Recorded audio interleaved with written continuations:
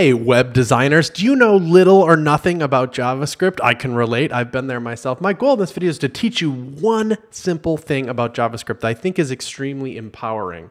So we're going to use CodePen for this example, but I wanted to just show you this isn't like a CodePen specific thing. This is applicable anywhere in the world you'd write JavaScript. So here I'm writing in CodePen. I've written some HTML, and you can see the output of it here. I can do something in JavaScript console.log, I don't know, test or something, and we can see that execute. That's not the thing I'm teaching you about JavaScript. We should see the console output the word test right here, but we can also open kind of like the real console and see that test has been output here. We'll use this. They both have their usefulness as the different consoles, but let's just use this one for now. If I inspect the word look here, you can see that CodePen has put that HTML within a document, a real kind of HTML5 document here. We can see that in there. And the JavaScript is right below it in script tags. You can see console.log test there. So it's just created a document. This could live outside of CodePen or anywhere else in the world. It's just kind of a convenient place to write some JavaScript to look at. So what I want to actually do here, let's start from scratch, is I want to create an element. Let's create a button element. Here's a button, and I'm going to write click me on it. And you'll see that that button gets created in the HTML there. And then another thing, let's make a div, and I'm going to say I'm an element, a really simple element. We have two HTML elements, a button and a div.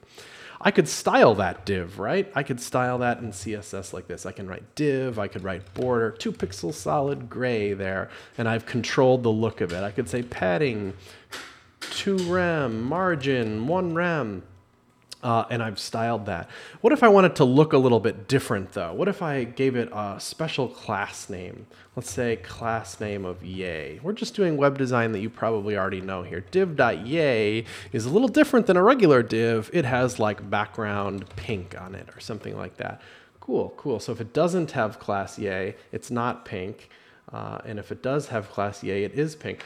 Why can't this button control that? Now there's some CSS trickery we could do maybe to do that, but let's do this in JavaScript. This is a very empowering thing that I think we can learn is how can I control this class name from this button? It's a very easy thing to do in JavaScript, and I think unlocks all kinds of doors for you as a web designer. So let's remove that class for now.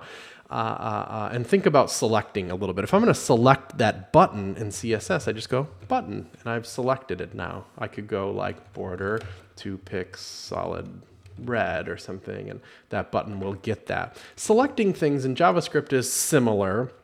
But we're going to use a variable to do that. So I'm going to type var button. So now I've created a variable in JavaScript.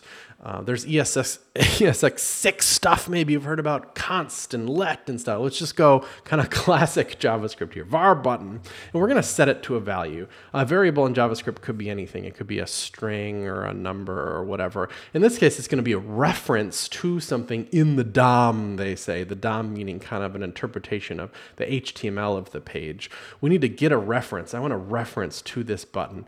So I'm going to type this. This is the thing I want you to learn. Document.query selector button.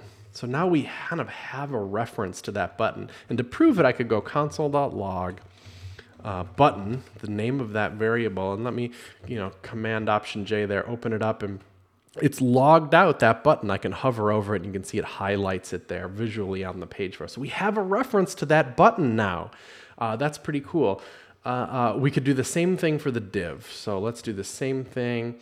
Element, let's call it, is going to select the div. And what it's doing is selects the first occurrence, let's call it, of button. So query selector is returning us just one thing. It's going to find the first div it can find, and that's going to be a reference to that.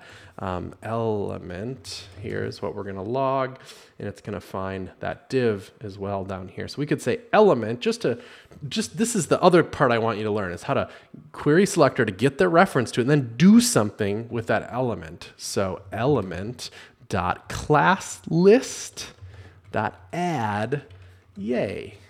So when that executes, this div, it doesn't have a class name of yay on it when we wrote it in the HTML. So it shouldn't have background pic, but now this JavaScript is executed, and JavaScript itself has added this class of yay to this, and we can inspect this. That's what kind of like, the DOM isn't exactly the HTML, right? The DOM, the stuff that you inspect in the dev tools, is kind of like the HTML after JavaScript is run, in a sense. So div does have a class of yay on it because we added it here. Thus, the CSS is affected it and has a background of pink. We could have, it could have been hidden, and we could have used that class to reveal it, or any number of styling things could be different. We have full CSS control over this now. We didn't add a click handler though. We didn't involve the button in any way necessarily. So let's do that first. So at the top of our JavaScript, we've made our references to the actors in this little play that we're writing, perhaps. We're going to do this. We're going to do another thing we're going to learn is button dot. And we're going to use an API that's a part of that. We're going to write it like this: add event listener. And it takes two different things. It takes two things like this, A, B. But the first one of them is a string of what event are we listening for? Let's listen for a click, which is going to work with our mouse. It would work on mobile as a tap as well.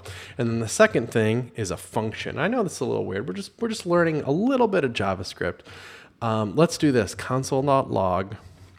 Button was clicked. So we're learning about console, we're learning about selecting, and we're learning about event listeners. If we open this up now and click on it, click, click, click, click, click, click. You see, I've clicked 7 times. In the DevTools, it says button was clicked 7 times. It's proving that we've written some event handling code. How cool is that? And so when it's clicked, we could do whatever we want. Do whatever we want. Nice. What we are going to do is toggle that class of yay on that div, because why not? So element.class list. And instead of add or remove, we're going to say toggle yay. Toggle just goes back and forth between being there or not. So as I click this, it's on, it's off. It's on, it's off. It's on, it's off. We could even go like, opacity 1 is it's there, and opacity 0 when it's in its default state, and it appears it's not there. It's there. It's not there. We could add transition. We're already doing CSS stuff of 2 seconds on all properties. Ooh, ooh, ooh, ooh. Pretty empowering, right? We've just learned a little tiny bit of JavaScript. If that's the only thing in the whole world that you knew about JavaScript, as a web designer, I think that's a pretty powerful concept. We can select any element that we want, and there's different ways of selecting stuff, but I don't want to, go too far into anything. Like I said, this isn't a course on JavaScript. It's a simple thing. And we've added an event listener of click to one of those elements, and then selected a different element and changed a class on it.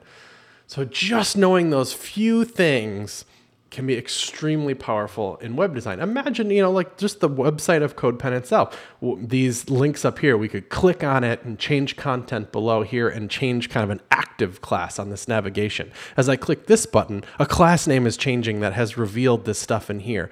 Same thing, a class name is changing here. A class name is changing here to reveal this search form. A class name is changing here to change this thing. But there's a little bit more to it, because I click this one and something else reveals, or it closes one thing. So there's class names changing all over the place, and it knows about those different class names. If I click a heart right here, you can imagine some content got added and a class name changed on that heart to make it pink. I click this and something happens. There's so much like click this and then something happens in JavaScript. I want to click an image and add a class to it, and then CSS makes it bigger or moves to the next image. There's so much of JavaScript that's like, when I click this, change a class somewhere in the DOM. Super empowering stuff, I think. Good luck learning JavaScript.